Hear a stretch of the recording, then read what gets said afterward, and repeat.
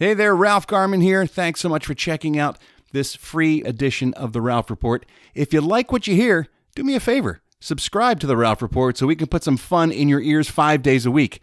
And you can listen for as little as $3 a month. So subscribe today so you don't miss out on any of the fun. Go to patreon.com/The Ralph Report and sign up.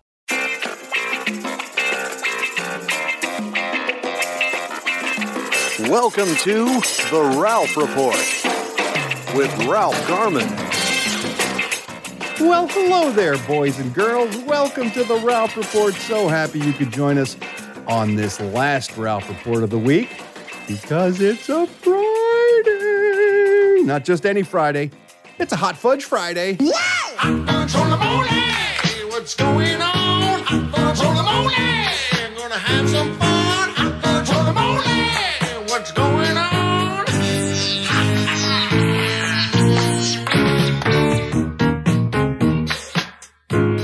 Hot fudge, moi, moi. Indeed. I'm your old podcast pal, Ralph Garman. Sitting here in the Batcave with me is the Rear Admiral himself, the Sheriff of Ghost Town, Eddie Penny. Holy gosh. It's Eddie Pence. Hey, everybody.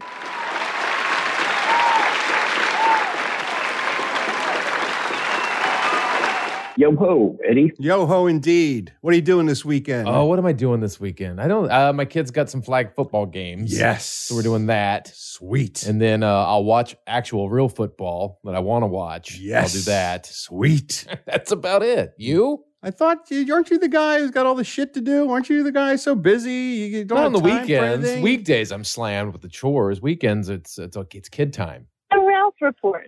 I've got shit to do. Yeah. What about that? I do have shit to do.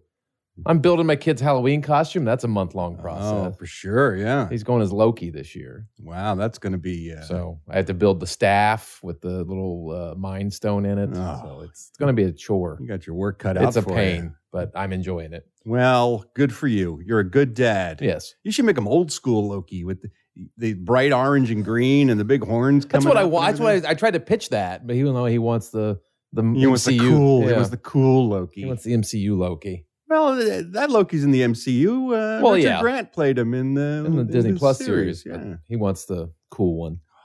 Just I like know, kids I today. know. No appreciation for the classics. Right? Well, good luck with all that stuff. Thanks. Kids, you are so smart because you joined us on this Friday, October 8th, year of our goddess Lilith 2021.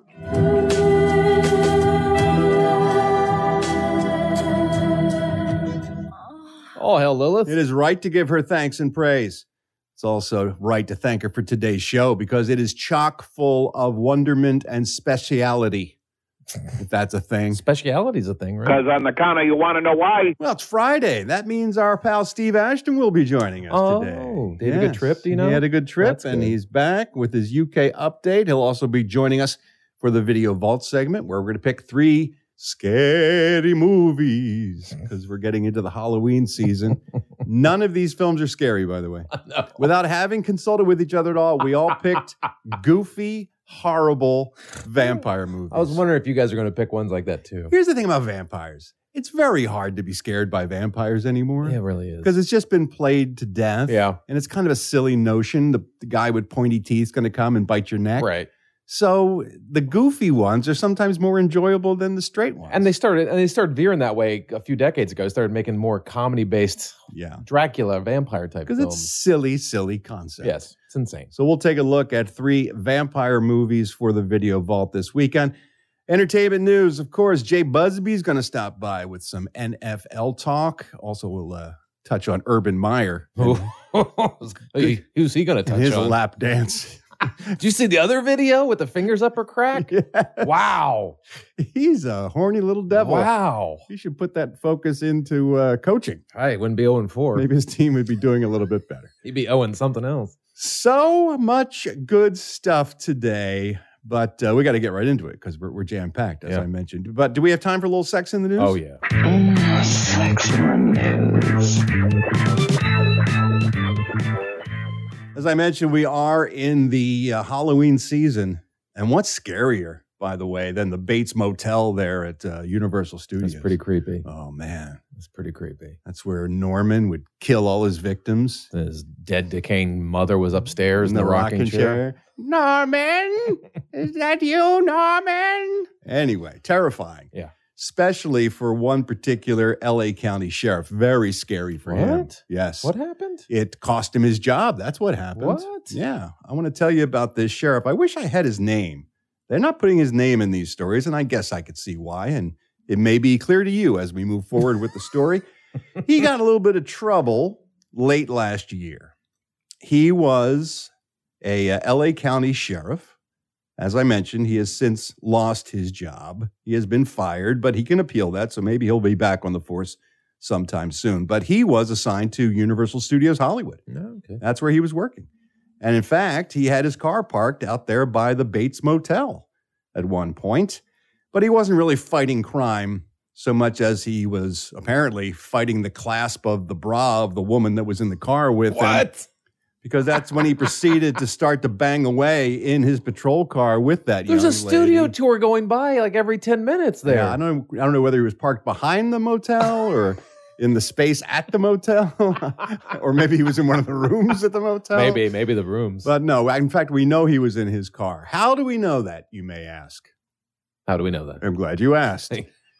Because dumbass had his L.A. Sheriff's Department radio on, and the microphone was keyed open so that everything that was happening in the car was being broadcast everywhere? Was going back to the dispatcher. Oh, my God. Back at the L.A. County Sheriff's headquarters. Wow. And how do we know that? Well, we have the tape. Oh, no. I'm going to play for you a little of the audio. This is the audio that cost this sheriff his job.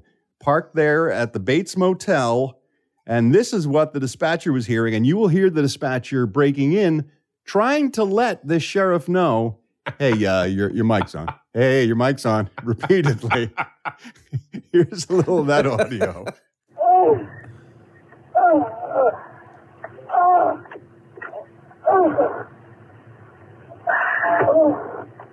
95 Ocean, you have an open mic. 95 Ocean, open mic.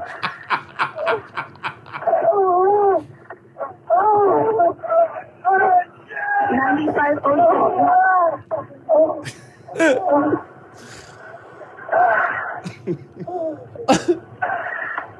95 Ocean, you have an open mic, secure mic. Hey, 95 Ocean. When you're done plowing whoever that is in your car, he was doing something right. You may want to turn off that microphone. You have an open mic? Hey, yeah. Hey, you have an open mic? Hey, 95 Ocean. No, open mic. Hey, excuse me, 95 Ocean. Pardon me. Hello, 95 Ocean. Oh my God, that's amazing. Yeah. So that sheriff is no longer working for the force. Sadly. Well, he's got a career in other things, I think. Apparently. Wow. They seemed very happy with each other. Very pleased. Look, what kind of world do we live in if you can't use your badge to get a little little badge bunny action in the backseat of the cruiser? Better than that, she's out breaking the law somewhere. That's right. He's taking one last bad girl off the streets, in my opinion. But what do I know? Anyway, that's today's Sex in the News. Sex in the News. Let's turn our attention now to the Garmy. We love it when you reach out to us. So many ways you can do it. Send me an email. If you got the urge, Ralph@theralphreport.com. You can talk to Eddie at theralphreport.com or write Steve at theralphreport.com as well. Also available on social media, all the usual places. And you can find us, well, not us, but me. You can find my ears waiting for you here on the Ralph Report hotline. 24 hours a day, 7 days a week. It's open. Just got to dial up the number and leave your thoughts, your feelings, your questions, your comments. That number again, 1-833. Hey, Ralph. Yeah. Then I listen to all of the messages that are left, and I grab a handful, and we put them here in Garmy on the line. The telephone is ringing. The Garmy's on the line. Ralph's gonna play your calls now and see what's on your mind. Blip, blip, blip, blah. Yesterday we were talking about Al Martino a great Italian singer who also played a role in the movie The Godfather. Yeah. And I was recounting the story that takes place in The Godfather where this fictional Italian singer says to Don Corleone, played by Marlon Brando, they won't let me in this movie. And he says, don't worry, I'll make him an offer he can't refuse. Right. And we talked about that offer. They're threatening the head of the studio by cutting off his beloved horse's head and putting it in bed with him. And I mentioned that was based on a true story. Mm-hmm. Completely forgetting that one of our Garmy members happens to be the grandson of Harry Cohn, who was the head of Columbia Pictures. Oh, wow. Oh, that's right. At the time, Sinatra was desperate to get into the movie From Here to Eternity. And Harry Cohn didn't want him, and the mob stepped in to try to convince him otherwise. Here is the real story. Hey, everybody. This is Luke from Bumfuck, Alaska. I'm listening to today's show, and you got to the part about the Godfather and the horse head and all that. And I just called to give you a little bit of trivial knowledge that you may not have known that actually happened to my grandfather. It's based on real events. My grandfather was Harry Cohn, the head of Columbia Pictures back in the day. And the difference between the movie and reality is they didn't put the horse head in his bed. They put it on his dining table. Oh. So because they wanted Sinatra to, be in his pictures, and he didn't want to, but that's what happened. Anyway, have a good one. Bye. Ouch. Wow. Come out to have breakfast, see your horse's head there on the dining room table. It's frightening that shit happened. Or it probably still happens in some way. Oh, yeah. That's just frightening. Hey, you know what else the mob does? What? They kill people. I know, but that also is frightening. If you're dead, you're dead. You're not experiencing the frighteningness of it. But when like the fucking horse head, like, oh shit. Yeah. That's a horse head. I'd rather my horse than me. That's how I feel about it, but what do I know? Don't get angry at me, ASPCA or PETA or whoever's lurking out there waiting to cancel me. I love mistaken lyrics. I love people who listen to songs and just are completely wrong-headed about what the singer is singing about. Kelly found out just recently how wrong she was, found out from other Garmy members. She was on the 4-Star Live episode that we did yesterday, chatting with other Garmy members. Right. And they were talking about misheard lyrics, and that's how she found out her mistake. So this is just 24 hours old. Fresh as today's headlines. Hey, Ralph. This is Kelly from Portland, Oregon. I'm calling because last night at the live stream, we were, talking about the misheard lyrics and whatnot, and we were, chatting about it, and I found out that I've been mishearing part of that song Smooth Criminal by Michael Jackson. Yes. I always thought it was Eddie, Are You Okay? Eddie. I found out last night it's Annie, Are You Okay? It is Annie, yeah. Blew my mind. Anyways, had to tell you and out myself. All right. Love you, mean it. Bye. Kelly was worried about you, Eddie. Oh, thank Eddie, you. are you okay? Thank are you you. okay, Eddie? You can ask.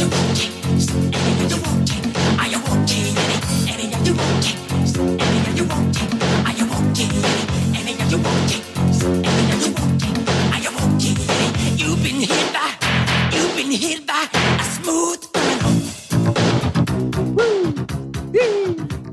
You can see where she hears it. Eddie, are you okay? So just tell Kelly you're okay. I'm okay, Kelly. Thank All you. right. We gave away the Ralphel this week, that beautiful portrait of Roland. Yes. Went to a happy home, and she called in to tell us how happy she was. Hi, Ralph, Eddie Crew. This is Garmy Secret Service member Rebecca Zimmer. Sorry it took me a while to call in this week, but I had to get to a secure location, and my handlers, aka my 6 and 7-year-olds, made that a little difficult. But I just wanted to say thank you, because I am so excited that I won the Roland Ralphel. I've been a fan of Roland since his contributions to the radio show, and I'm just so excited that I will soon have this lovely drawing to remember him and keep him in mind and all that jazz. So, love you, Mina. Bye. Well, I'm so glad that someone appreciates the true star of this program, and that Rebecca will have me in a place of honor in her home because she's a big fan, as she mentioned, of mine. And so it's only right that she should have me in a place where she can look at me and perhaps get amorous feelings about me. Amorous feelings. Yes, perhaps over her bed. Like on the ceiling, so. Yeah. Or on her nightstand in a in a waterproof frame. Wow. Wow. Wow. In case there's any moisture involved. Wow. I think she may have someone rolling already. She's got 2 kids. I don't care. I'd be an excellent father to her children. Maybe she has a husband rolling. Maybe there's already a father in the picture. You think of that? Well, there's plenty of me to go around. Okay. Male, female, husbands, wives. You swing both ways. I swing. I just want to swing. I just want to get into the batter's box. That's phrasing. That's all I care about. Just somebody give me an at bat, please. All right, Roland. We got to get ready with the show.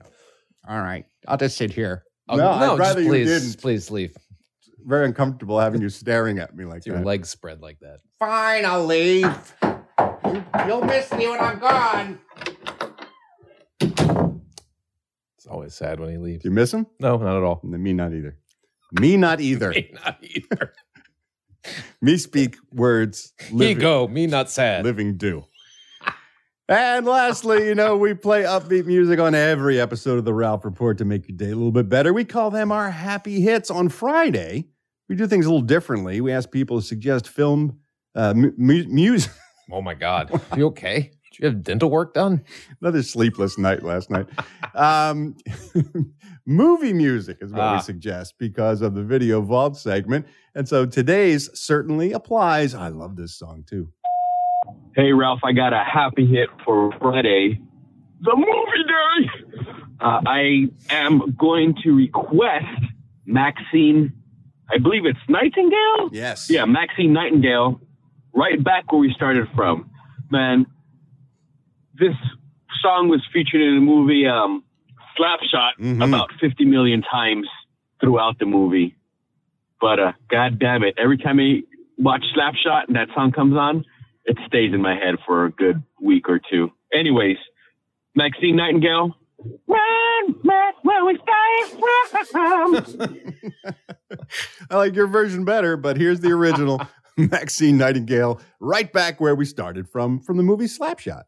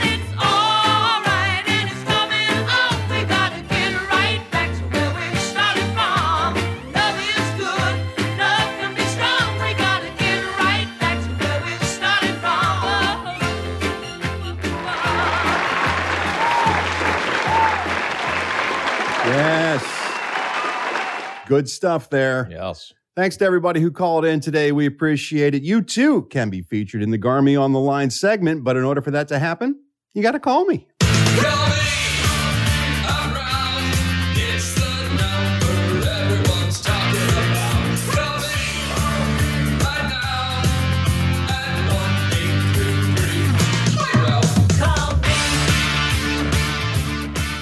All right, on Fridays, we give a lucky member of the Garmy a chance to win some fabulous cash and prizes, cash not included, on the Garmy Game Show. Today is no exception. Eddie Pence, once again, the quiz master, has dedicated himself to coming up with 10 questions that I'm going to have to answer. Yes. If I get 5 of them right, that means some lucky member of the Garmy will also win. If I get none, well, then Eddie Pence is going to send you a audio copy of his comedy special because nobody leaves here empty-handed. No one's a loser. If I get all 10, never happened. Then you get today's prize plus the bonus grand prize, which is the video version of Eddie's comedy special. They all walk away winners. Oh, very exciting. It's time for the Garmy Game Show.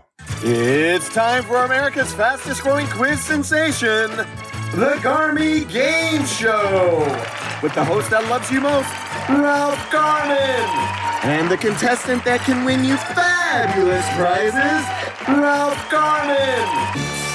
Thank you, John Cooperman. Welcome, everyone, to the Garmy Game Show, the game where a Garmy member could walk away with fantastic cash and prizes, cash not included. Ralph Garman, tell us what we'll be playing for today. Why, thank you, Ralph. Today, a lucky Garmy member could win the Ralph Report grab bag of swag, including the Ralph Report shot glass, the Ralph Report air freshener, and the Ralph Report notepad. Back to you, Ralph. Thank you so much, Ralph Garman. It's good he's sober this week. Well, we got to him early, that's why. It's true. You know, we get to him late. Words. Are you sober? We pull the name of a Garmy member at random out of the folks who send in emails requesting to be put into the giant hopper in the room. Feel free to send Eddie or myself an email at the email addresses, but Garmy Game Show in the subject line, so we know that's what you're talking about. Today's contestant is Kayla Gomez. I believe it's Kayla or Keela, K-E-L-A Gomez in Simi Valley, California. Oh, it's right up the road. Not too far from here at all. So Kayla or Keela, you will be today's lucky contestant, we hope. I'll be playing hard for you, all right?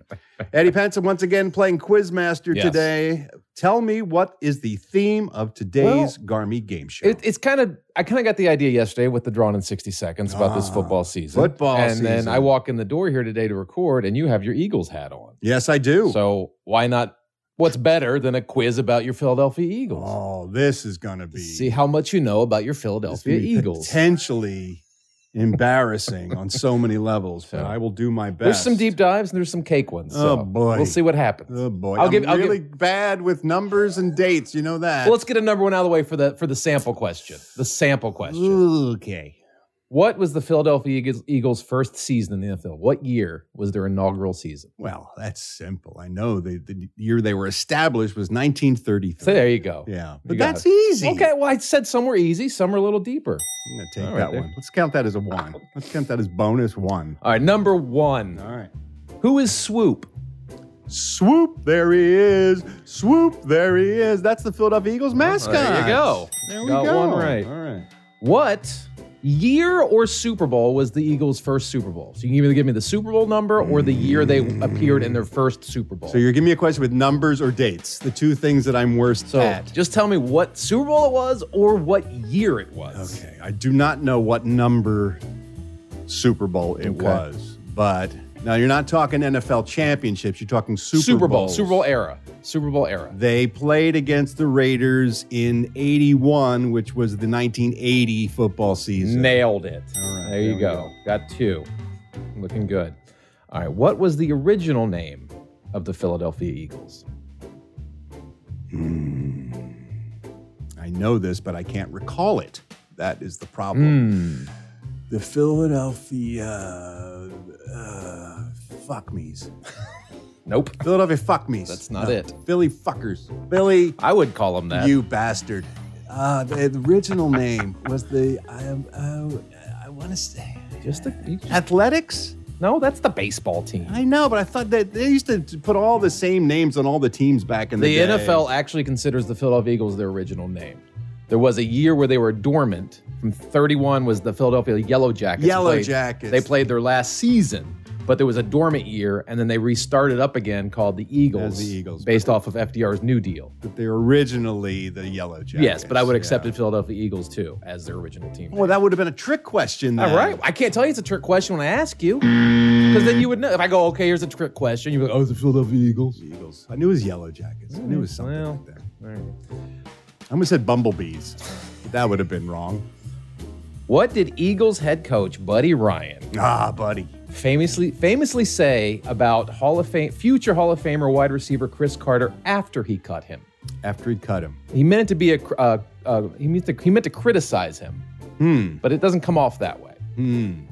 It's a very famous quote from Buddy Ryan. Is it famous? It is famous. Then why don't I know it? It was, he said to him, boy. You can paraphrase it. Doesn't have to be exact quote. I'll tell you this much. He's got a huge cock. That's not I it think at is all. what he said. That's not close. You don't think He may have did. said that in private. I don't know. It wasn't even private. It wasn't reported. It was widely reported.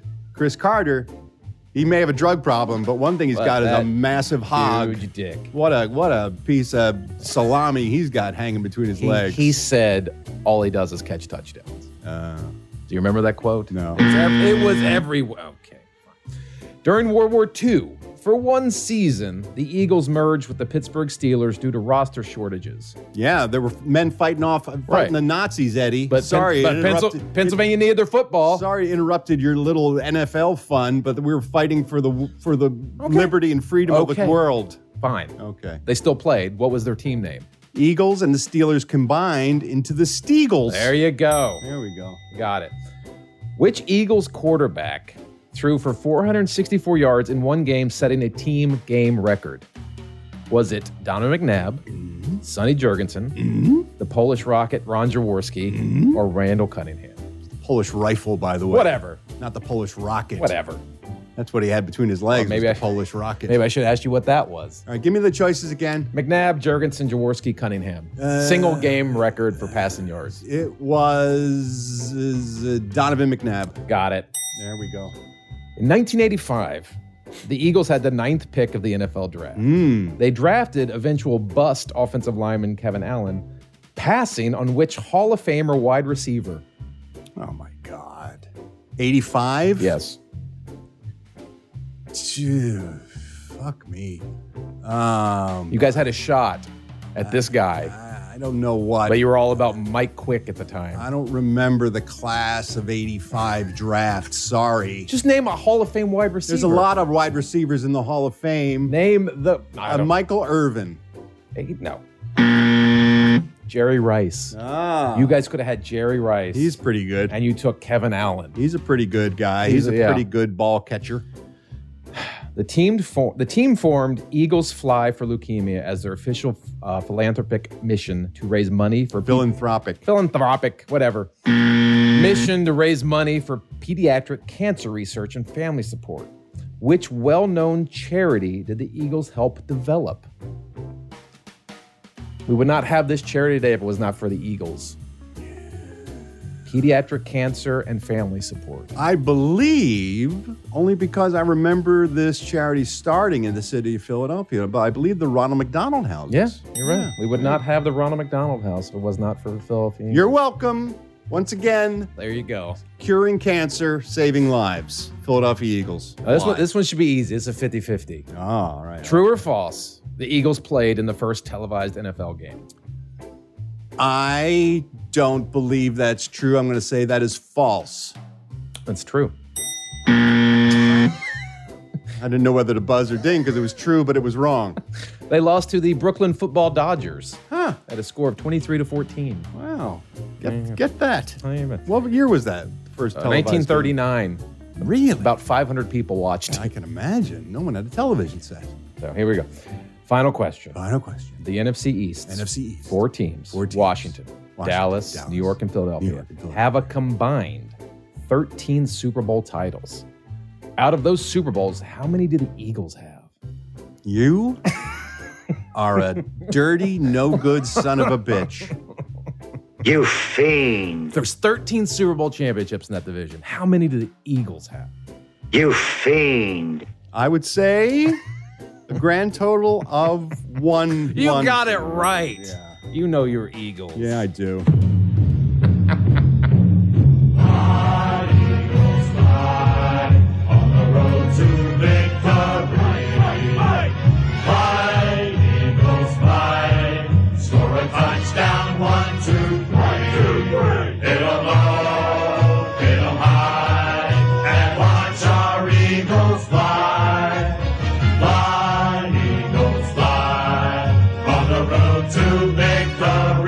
How do you spell it? E-A-T-L-E-S, Eagles! That's right. Keela, I did the math. I got 6 right There and you 4 go. wrong.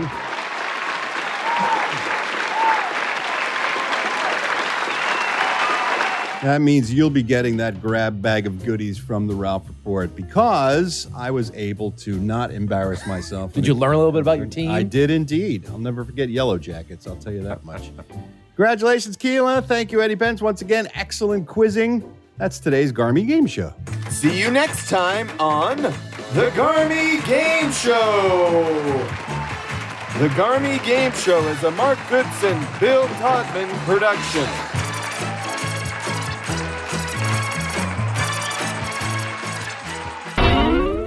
Hey there, it's Ralph Garman here. I hope you're enjoying the show.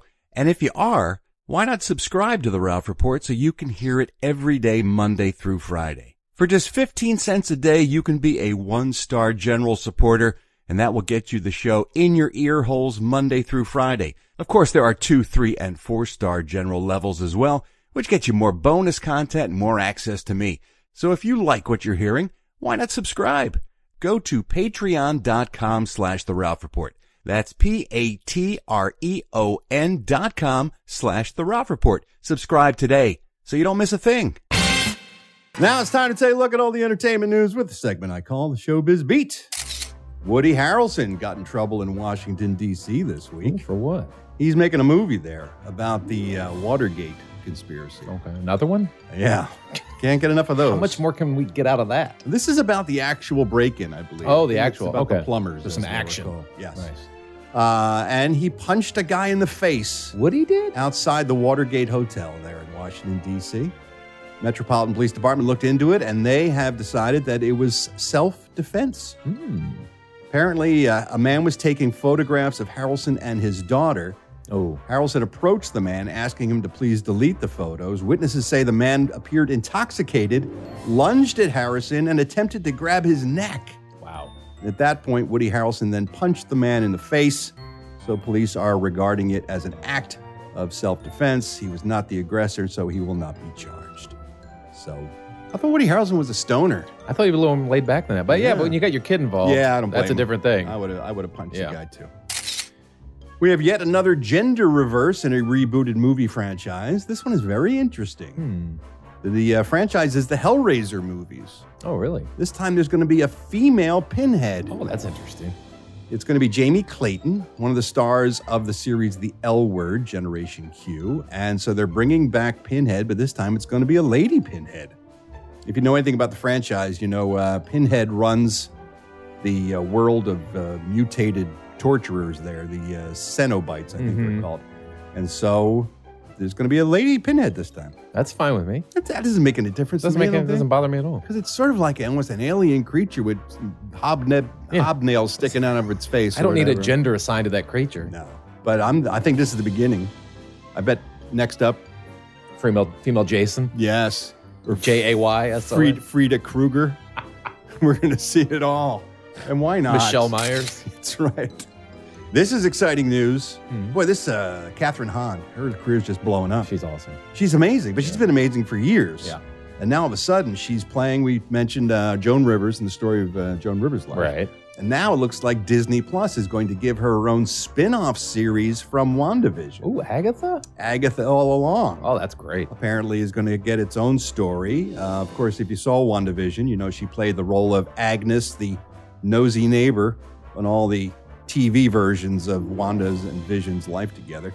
But then it was revealed that she, in fact, was Agatha, a powerful witch in her own right. And it looks like we're going to see her backstory and perhaps a solo adventure. I wouldn't mind a little prequel with her. That'd be I wouldn't good. either, especially because it goes back to the Salem witch trials and Yeah, stuff. that's So always fun. that could be cool. I love the witch trials. That's always interesting to America learn at about. its finest. Adele has said that she was hurt by brutal comments about her weight loss from women, surprisingly. She's on the cover of both American and UK Vogue, first woman ever to be on the cover of both at the same time, by the way. And she's talking about her loss of about 100 pounds over a 2-year period. First time she's really been talking about it. She says that it came about not so much because of any diet that she was on, but she became addicted to working out. She was dealing with a tremendous amount of anxiety, and someone suggested that some physical exercise might help her and relieve her mood. And so she started working out, and she found herself addicted to it. She said, I could have been addicted to anything, knitting or anything else, but it just became working out. She works out 2 or 3 times a day. Wow. That's nuts. That's a lot. People were shocked I didn't share my journey, she says in quotes, as if I was looking to get a deal with a diet brand or something else, but I couldn't give a flying fuck.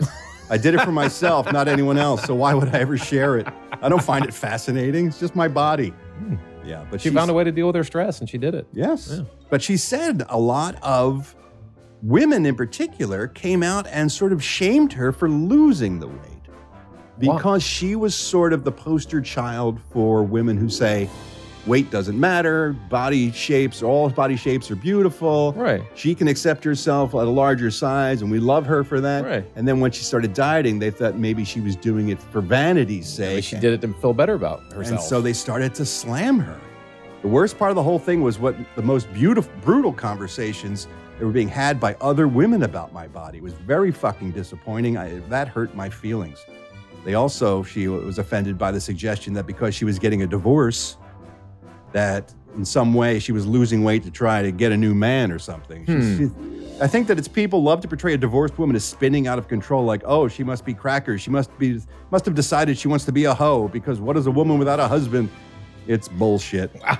Also, that whole thing of like, oh, she gets a revenge body. Oh my God, suck my dick, she says. I love her I do so much. I do love her so much too. She's the best. I love how people project all their feelings onto somebody else. Isn't that always the way? Especially if you're not out there, hawking your diet plan on the Today Show or something. She just did it privately by herself, and people made all these kind of speculations. Jesus. And right on cue, there was a big hullabaloo on The View this week. Barbara Corcoran from Shark Tank was on talking about this company she had started with an entrepreneur about new jeans for all different body sizes for women. Okay. And she was on there, and Whoopi Goldberg asked her if they made it in size to fit her, because she has put on some weight since COVID. She calls it her COVID ass. And that's when Barbara Corcoran just slammed her on The View, upsetting a lot of people. Here's the audio. Okay, if they fit 2 COVID butts, we'll be fine. Yeah, she's acting like she got some behind. And when you get finished with those jeans and decide you don't like them, give them to me. I'm going to make 2 pairs. All right. Barbara. Saying she can make 2 pairs of regular jeans out of Whoopi's size. Oh my God. And there was a awkward silence in the studio, and she has since come forward and apologized for her comment. Wow. But that's what Adele was talking about. Women making shitty comments about other women's weight issues. Oh my God. That was well out of line. Dog the Bounty Hunter's daughter is stepping forward saying this whole Brian Laundrie hunt is a publicity stunt. No. Yes. No. His daughters hate him, by the way. How? How can you hate him? Cecily Chapman came forward and said he needs to back off and let the FBI handle it. It's just a publicity stunt. That's what it really is. A real network would be aware of the situation, that I'm pretty sure everyone knows this is a fucking publicity stunt, she said, regarding her father trying to get his face back on television by hawking the Brian Laundrie hunt as a new TV series to his old network, A&E. Those poor daughters. Yeah. Netflix is in the news. Have you been following the Squid Game mania thing that's going on? No. Squid Game is the hottest thing on Netflix right now. What's Squid Game? It is a South Korean show that is an ultra-violent version of a reality show. It's a drama. Okay. But it takes place in the not-too-distant future, where 400 people who are in severe debt are given the chance to compete in children's games on a playground for a grand cash prize. But the catch is, if you are eliminated in the game, they kill you on the spot. Oh. And apparently it's ultra violent and very dark and grim. And it's becoming a worldwide phenomenon. It's called Squid Game. I don't think we need more violence. I don't think I can watch it because I've heard it's brutally violent and very depressing. Everybody goes on is like, all the contestants, the characters are, deep in debt or dying or they're trying to raise money for their families or something. It just seems pretty grim. I don't want to watch that at all. But the reason it's in the news is because South Korea, unlike American productions, they don't make fake phone numbers. Yeah. So one of the characters keeps using a phone number in the storyline, and it belongs to somebody. There's a woman in South Korea named Kim Gil-young who has a dessert shop with the same phone number as the number of one of the contestants in the Squid Game TV show. She says she's receiving thousands of calls and texts per day. Wow. From people bombarding her, thinking that maybe it's part of the game and they should be participating in a larger game by calling this phone number up looking for clues and stuff. Oh my God. She's under doctor's care because she now has an acute stress disorder because she can't tell whether someone's calling with a Squid Game fan or whether someone's trying to get a hold of her for her business. Oh, that sucks. If it was her private number, she could just change it, but it's her business line. That's what she said. They offered to change her number, and she said, I've got it printed on advertising, and I've got it in the phone books and stuff. I can't change this. That sucks. So she's currently in negotiations Poor with woman. them. What's that I smell? Must be a lawsuit. That's what I smell. All right, let's take a look at today's celebrity birthdays. All these stars born on October 8th. Robert Cool Bell of Kool and the Gang is 71 years old today. Down on it. Get down on it. Get down on it. Get down on it. Come on and get down on it. Get down on it. Get down on it. Get down on it. Michael Dudikoff, the American Ninja himself, 67 years old today. Daryl Hammond of Saturday Night Live is 66. Bella Thorne, former teen kid show star. Now she's showing off everything she's got over there on OnlyFans. Good for her. 24 years old today. Actor Paul Hogan, Crocodile Dundee himself, is 82. He's 82. That's not a knife. That's a knife. That's not an enlarged prostate. This is an enlarged prostate. So when he was in his mid to late 40s, in his prime, he broke late in life. Wow. He was a star already in Australia, Right, but but didn't not become worldwide a phenomenon until that movie. Emily Proctor from CSI Miami is 53. Matt Damon is 51 today. Molly Quinn from Castle is 28. Singer Fred Cash of the great R&B group The Impressions is 81. People get ready. There's a train a-coming. You don't need no baggage. You just get on board. Chevy Chase is 78. Damn. Today, R.L. Stine, author of the Goosebumps novels, is 78 as well. Arian Love of the Stylistics is 72.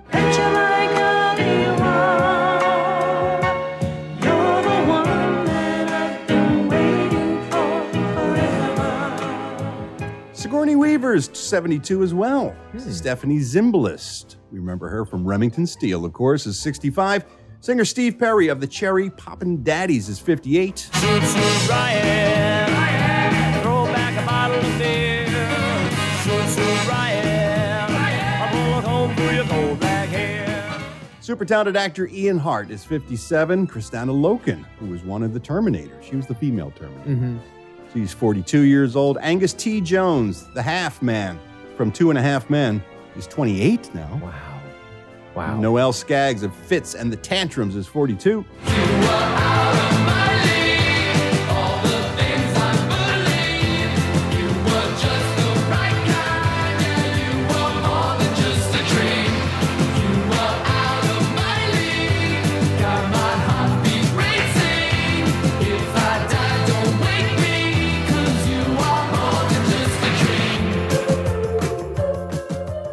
TRR favorite Nick Cannon is 41 today. Kim Wayans of the Acting Wayans family is 60. And singer-songwriter Bruno Mars is 36. Girls hit you hallelujah. Girls hit you hallelujah. Girls hit you hallelujah. Cause Uptown Funk don't give it to you. Cause Uptown Funk don't give it to you. Cause Uptown Funk don't give it to you. Saturday night and we in the spot. Don't believe me, just watch. Come on. That's it for today's Celebrity Birthdays. I'm Ralph Garman. I walk the showbiz beat. He was traveling earlier this week. We missed him. Now he's back. He's our UK correspondent. It's time for Steve Ashton and the UK update. Steve Ashton. Oh, Ralph, you make Christopher Lee look like Harper Lee. Hey, Sir Elton's in the news. What's up with old Reg? Sir Elton will be releasing a Christmas single for the first time in years, which inexplicably is a big thing here in the UK for some reason. What's going to be Christmas number one? And it's going to be a duet. Can you play a little game with me? Do you want to guess who it is? I'll give you 3 guesses. 3 guesses. Elton John doing a duet with Paul McCartney. Nope. No. All right. Doing a duet with Celine Dion. No. Final guess. Adele. Ed Sheeran's announced he will be releasing a new Christmas song with Sir Elton John. Well, that's Christmas fucking cancelled in my house then. I'm going to turn Jewish. The Wet cartoon confirmed to a Dutch radio station that he'd been collaborating with Elton John after the 2 musicians spoke on Christmas Day last year. He said, "If you wait 2 months, you will see there's something coming in December and it's great. Elton rang me on Christmas Day to say Merry Christmas. Elton rings me almost every single day." That'll likely be, though, I think, that'll probably be Elton shouting something like, "Oh, shitting talentless arseballs," and then Alexa automatically phone Sheeran. That's what I imagine. He went on to say, step into Chris. Hang on. There's 2 voices here. So he said, "Step Into Christmas is number 6 in the charts. I'm 74 and still getting chart hits. This is great. I want to do another Christmas song. Will you do it with me?" So Sheeran's also recently joined the Voice on US television as a mega mentor, whatever the fuck that means. So no doubt he'll instantaneously make whomever he mentors as bland as he is, and then basically nick all of their material. Because he's got form for that. Hey, fancy ending the week with a bit of Bond news? I'm surprised you have some, but yes. Well, this is a bit like the dregs. This is the vinegar strokes, really, of this is like having your 8th wank of the day. There's not really much left, but, you know, the heart's willing. Anyway, Daniel Craig has been honored, Ralph, with a star on the Hollywood Walk of Fame. I heard, yeah. Yeah. A week after his final James Bond movie was released, he became the 2,704th celebrity to have his name placed on Hollywood Boulevard. And the address is 7007. That's pretty cool, isn't it? That's very cool. His star was unveiled in a rare evening ceremony and was introduced by Bond producers Michael Wilson and Barbara Broccoli, as well as No Time to Die co-star Rami Malek. Now, he said he's just yards away from Sir Roger Moore, who's got a star there, who played 007, of course, between 1973 and 85. Now, Craig, who's played James Bond since 2006, said it was an absolute honor to be walked on all over in Hollywood. Oh, Daniel Craig there. Now, Craig, whose final Bond movie, of course, No Time to Die, has enjoyed what is apparently being called a blistering opening at the box office, mainly down to the fact that there are no other movies fucking playing at the minute. There's only Bond on every fucking screen. He said, if happiness was measured by the company we keep, then me being on this pavement surrounded by all these legends makes me a very, very, very happy man. That's a nice sentiment, isn't it? Happiness is measured by the company you keep. You must be fucking suicidal seeing Edwin every day. Oh, stop. I'm kidding. I bet he wears a helmet on a Peloton, doesn't he? I bet he sits on the TV and watches the sofa. Did you know not every Bond has got a star on a Hollywood Walk of Fame? So, of course, I mean, you wouldn't expect George Lazenby to have one. He's only done one movie. And, you know, the ones that what's his name did was shit, weren't they? What's Dalton? His name? Fucking Dalton, yeah. But Pierce Brosnan has got one. Pierce Brosnan. But guess who hasn't? I think you probably can guess because I've named everyone there. That just leaves us with Sean. David Niven. No. Yes, Sean Hollywood. Sean fucking Connery hasn't got a star. Can you believe that? Fucking Pierce Brosnan has got one. But no, Sean, you need to get onto that, Ralph. You and your liberal Hollywood elitists. Have a word with the fucking Queen and Lord and Lady of Hollywood. I'm not 100% clear, by the way, on how it all works out there with you fucking weirdos. But surely you can have a word with your Hollywood insiders and get him a fucking star. Anyway, so actually I've got to go now, Ralph, because I'm really busy this weekend. Oh, what are you doing? I'm writing my own Christmas song. I'm part way through it. I want to make sure that Sheeran doesn't get to the top of the chart, so I'm writing my own. It's actually a fairly traditional story, really, like a Christmas song about how Santa delivers special surprises to all the boys and girls. And how one particularly vexatious and irksome boy had a very smelly present delivered all over his front door and back garden window. It's called Silent Shite. So I better get on with finishing the end. Anyway, I'll talk to you in a minute on the old video vault. And Steve's right. He's going to be joining us in just a minute with his pick from the world of British cinema as we take a look at vampire movies as we head into this October Halloween season. Let's open up the old video vault.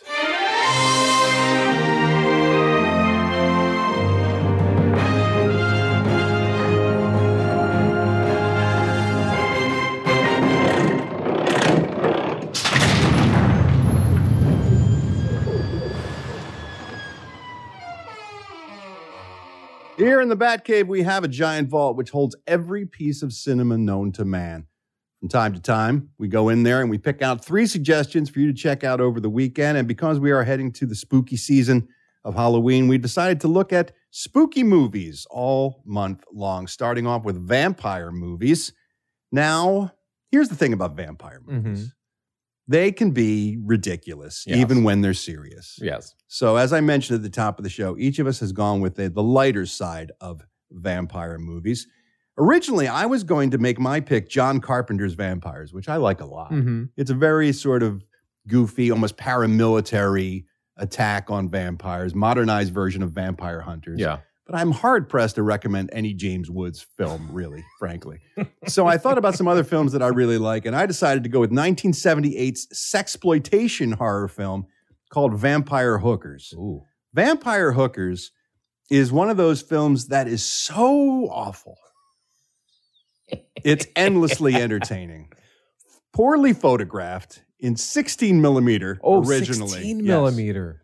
Bad lighting, badly synced dialogue, bad performances. It's got everything you want in sort of a mystery science theater way kind of movie watching experience. It stars the late John Carradine, who did a ton of horror films. This is late in his career and life. And he plays a vampire named Richmond Reed, who needs fresh blood in order to continue living. And so he recruits 3 female vampires to pose as prostitutes to lure young sailors into their lair so they can bite and suck their blood. There is plenty of gratuitous nudity, a lot of boobies. Of course. A lot of bad jokes. Oh, yeah. In fact, the Renfield-type character, a Filipino, I forget the character's name, Pavo, I believe it is, he'll never become a vampire because he farts too much. And the smell of his farts is so awful that no one can stand to be near him and bite him. So he just serves as sort of like the lackey to the rest of the vampires. He can't not fart for like 5 minutes? He sleeps in a makeshift coffin of his own making with a tube that comes out of the coffin so he can breathe because he can't stand the smell of his own farts in the coffin. Are you sure I didn't pick this movie? I thought of that as I was picking this. I said, this is the kind of movie Eddie would like for all the wrong reasons. But I like it for the right reasons because it's fun to watch garbage sometime. I didn't even bother bringing a clip in. I'm just going to play the theme song from Vampire Hookers. Now, please don't be confused with the Vampire Prostitutes or Lust of the Vampire Hookers, other films of the similar name. Same universe? But no, it's a different universe. So you got to find Vampire Hookers from 1978. Here's the theme song.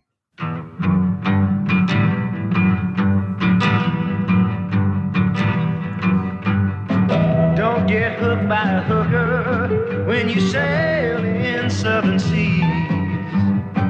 Even though she's a looker, she can bring you to your knees. She'll take you to the graveyard and try to ease your fears. But her friends out in the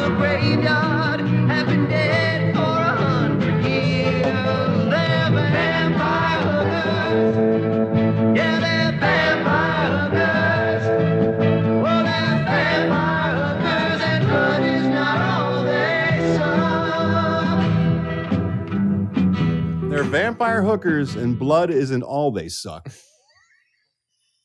That's all you need to know. Here's another light side of vampirism with Steve Ashton picking a film from the world of British cinema. Oh, Steve. Oh, well, I mean, I've got so many to choose from. Specifically, if you think the movies of the man who is ubiquitous with the most famous of all vampires, Dracula, and that is, of course, Gary Oldman.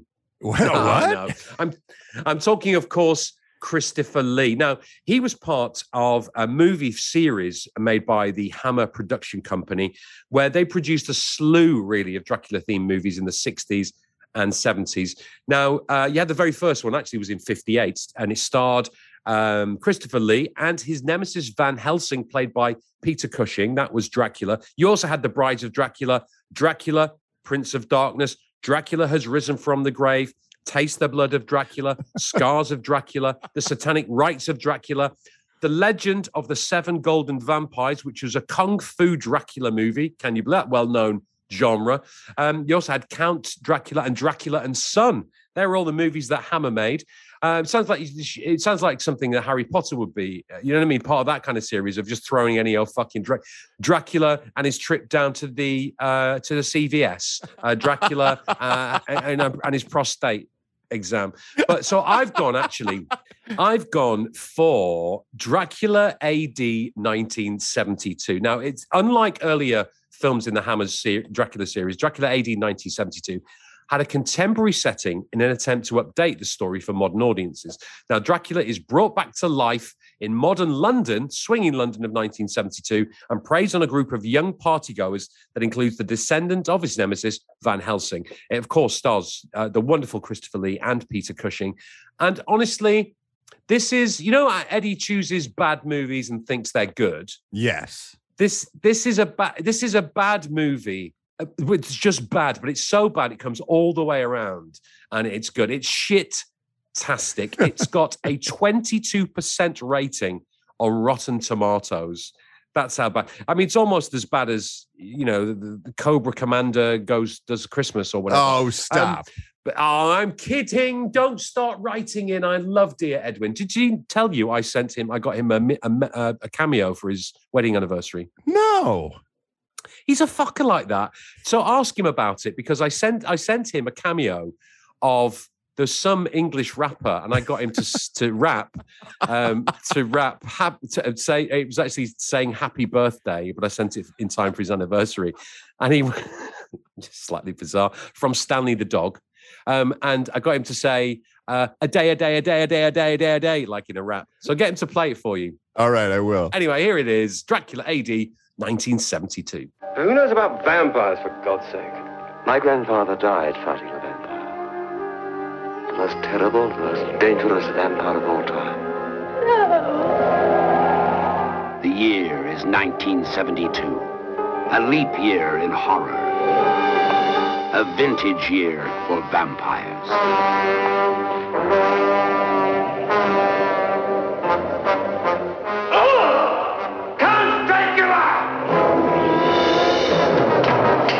Time for the masters of horror to meet again in the 20th century.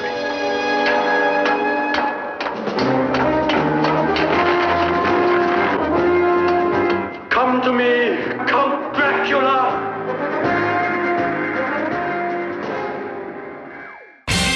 So we got vampire hookers. We have Dracula AD 1972. That's a good one. And now for our trilogy of goofy vampire films. This one may be the most disturbing of all, quite frankly. Here's Eddie Pence with his pick. I chose 1985's Once Bitten. Yeah. Starring Jim Carrey. Carrey sucks. Should have been on the poster for this one. You don't like Jim Carrey? He's fine in some things, but he's not good in this. Well, he hadn't found out who Jim Carrey was at this point. This was like his first thing. It was his first big movie first role, motion picture. It's directed by Howard Storm. It's starring the sultry Lauren Hutton. She looked good in it. She did. I gotta say. She did. And then Karen Coppins played his... Karen Coppins, yeah. Played Jim Carrey's girlfriend. So, God I damn had a it. crush on her back in the day. I was like 85. I was like 6th grade, and I was just starting to notice girls, and like it hit me at the right time to watch this movie about him trying to get laid the whole movie, so he's not a vampire. Yeah, he plays a virgin, right? Well, and that's why Lauren Hutton wants him, because she needs virgin Yes, blood. Lauren Hutton is a vampire, very old vampire who stays young by drinking the blood of a virgin before every Halloween. Right. And so she's having trouble finding a virgin in Los Angeles in the 80s because it's so hedonistic. We're all getting laid. Everyone's getting laid after they're 12 here. Right. So she's searching. She finally finds Jim Carrey, and he's having trouble trying to convince his girlfriend to have sex with him. So he's still a virgin. She ends up taking him back, seduces him, drinks his blood, makes him think they had sex, though he's still a virgin because it takes 3 doses of the blood drinking. She doesn't want to spoil it. So it leads up to him trying to get that final dose of blood, and then I don't want to give away the ending. No, don't spoil it with what happens. Isn't this one of those movies where they're supposed to be in high school? Yeah, Jim Carrey. Everyone looks like they're about 30. That's all I remember. It's like these people aren't in high school. It was poorly cast for a high school film. Yeah, but so were all the 80s. It's Cleavon Little's in it though. That's right. He plays Sebastian, her butler. Yeah, right? Sebastian, her Renfield. He if does you will. hardly anything in this. Yeah, except make some horrible gay stereotype jokes. Well, it was the 80s. Yeah, it was. So, Here's a little scene from Once Bitten. I believe this clip has Jim strapped to a table. He's about to give her the last dose. The final dose of virgin blood that will use him up. He'll no longer be useful. He'll become a vampire, right. and she will get young again. Right. Here we go. Please don't bite the buttons off this jacket. It belongs to my father. Besides, you might chip a tooth. They'll hardly bother these. I don't want to be a vampire. I'm a day person.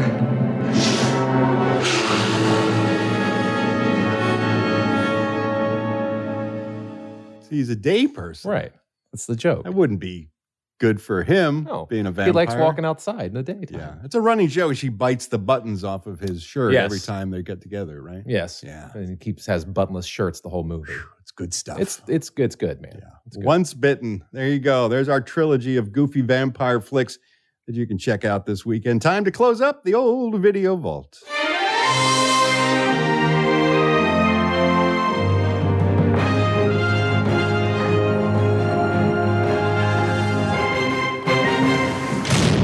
Before we say goodbye, time to check in with Jay Busby from Yahoo Sports to talk about the Urban Meyer debacle, but also pick some games to take a look at this weekend. It's a segment called What's the Buzz? What's the buzz? Tell me what's happening. What's the buzz? Tell me what's happening. Buzz, so good to see you again, my man. How you doing? NFL season, we're at the quarter pole, where we would be if it was a 16-game season. So all is going well right now, man. So far, so good. If you don't mind me saying, you look a little worn out. Have you been partying with Urban Meyer? Have you been out there dancing in the bars? I am not. Yeah, so I was with my grandchildren. That's what I was doing, just like Urban Meyer.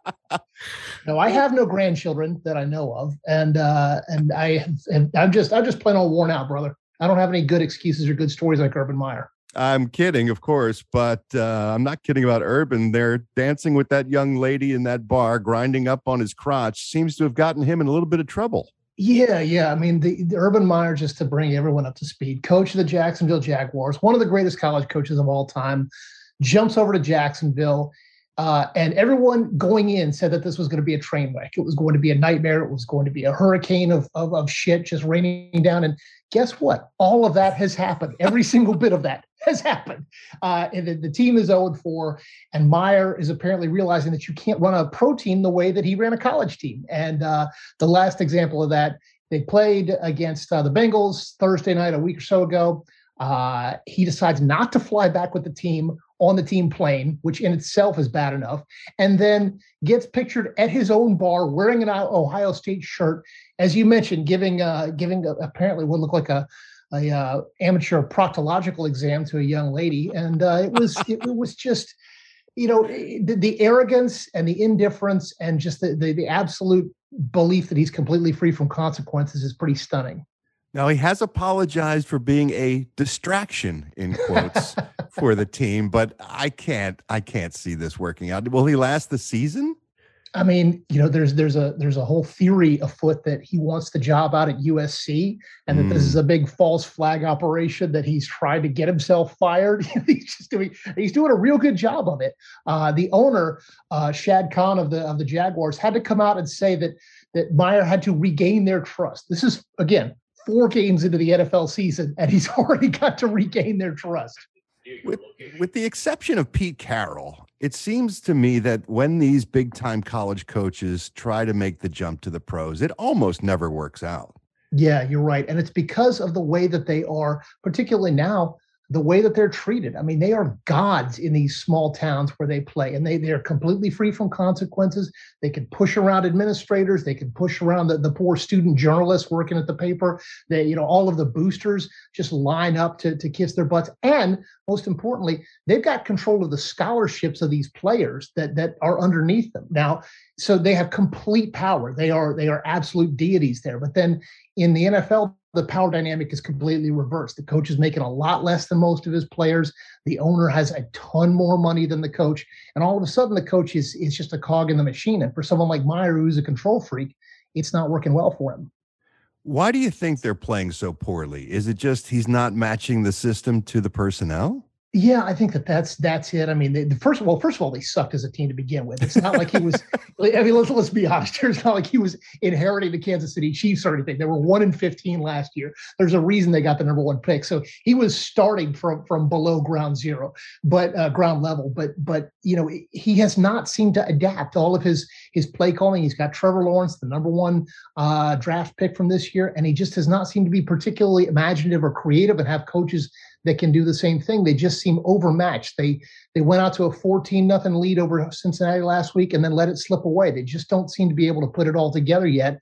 And that's not something that you can learn on the fly. It's like, changing a tire while your car's on the highway. It's just not going to work. Well, let's take a look at some of the games coming up this weekend. We'll start off with Eddie's Washington football team taking on the Saints. And I was surprised to see that this line is closer than some people would guess. Yeah, the Saints are only 1.5 point favorites here, and it's on the road in Washington. So that lovely stadium, FedEx Field, is going to get to see the Saints. God, it's one of the worst stadiums out there, and it's not even that old. It's only about 20 years old, but that's ancient in current terms. But anyway, this is actually a surprisingly good matchup in that both these teams are 2-2, and both of them could be a lot better.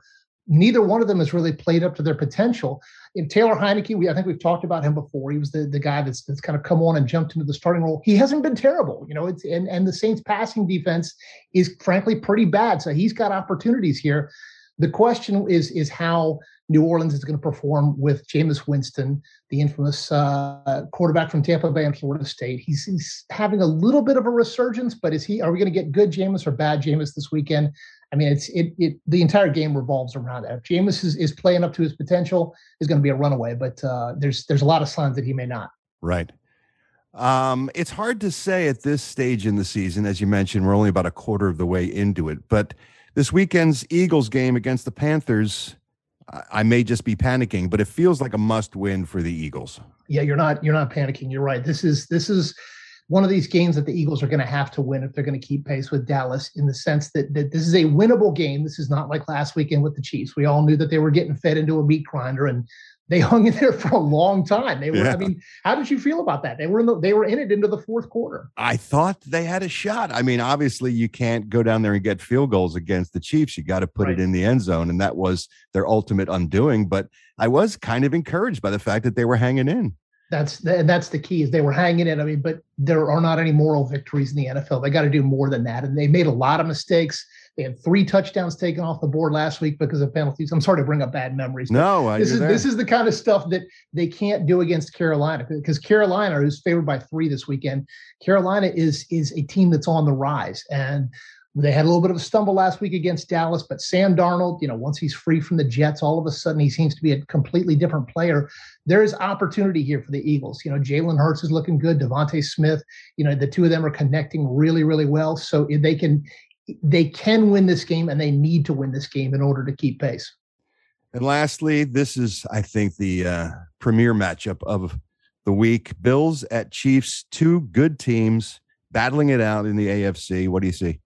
Yeah, this is the Sunday night game. I love that NBC just throws its weight around Sunday night and says, we will take this game here. They just go and pluck the best game of the week and grab it. The Bills defense is outstanding. Now they're a little bit outstanding because they are coming off a weekend where they were playing Houston, and I think that you and I could rack up a few interceptions against the Texans at this point. But even so, the Bills got 4 of them. I mean, they looked great. The Chiefs still seem to be figuring it out. They don't quite seem to be the team that they were in the last couple of years. I mean, we just talked about how they did against the Eagles, but still, they're not quite there. This seems to tilt, even though the Chiefs are favored by 3, everything seems to be tilting the Bills' way. But you're right. This is kind of the clash of the Titans here, King of the Mountain for the AFC this week, and it's going to be a fun game. All right, buddy. Great insight as always. Thanks for giving us some of your time, and we'll talk again next week. And I'm going to go see my grandchildren now, and you're welcome to come meet them. They're quite attractive. You got some good-looking kids there. And that's it for today's show, kids. Thank you so much for spending the week with us. We'll talk to you next week on a Monday. We'll have more jocularity and good-natured ribbing. The Ralph Report. 5 kilos of cocaine, and I'm good to go. That's right. I can't believe it was one that said, that's shit yourself good. The Ralph Report. It shit your pants good.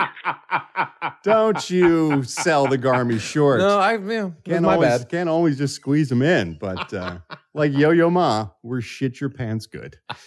Come on back on Monday, kids, please. We need you. We'll talk to you then. In the meantime, take care of yourselves, okay? Stay good in the hood. Vaccines, masks, all that stuff. Stay sweet at 6 feet. Because life is life. We want yours to be long, happy, and healthy.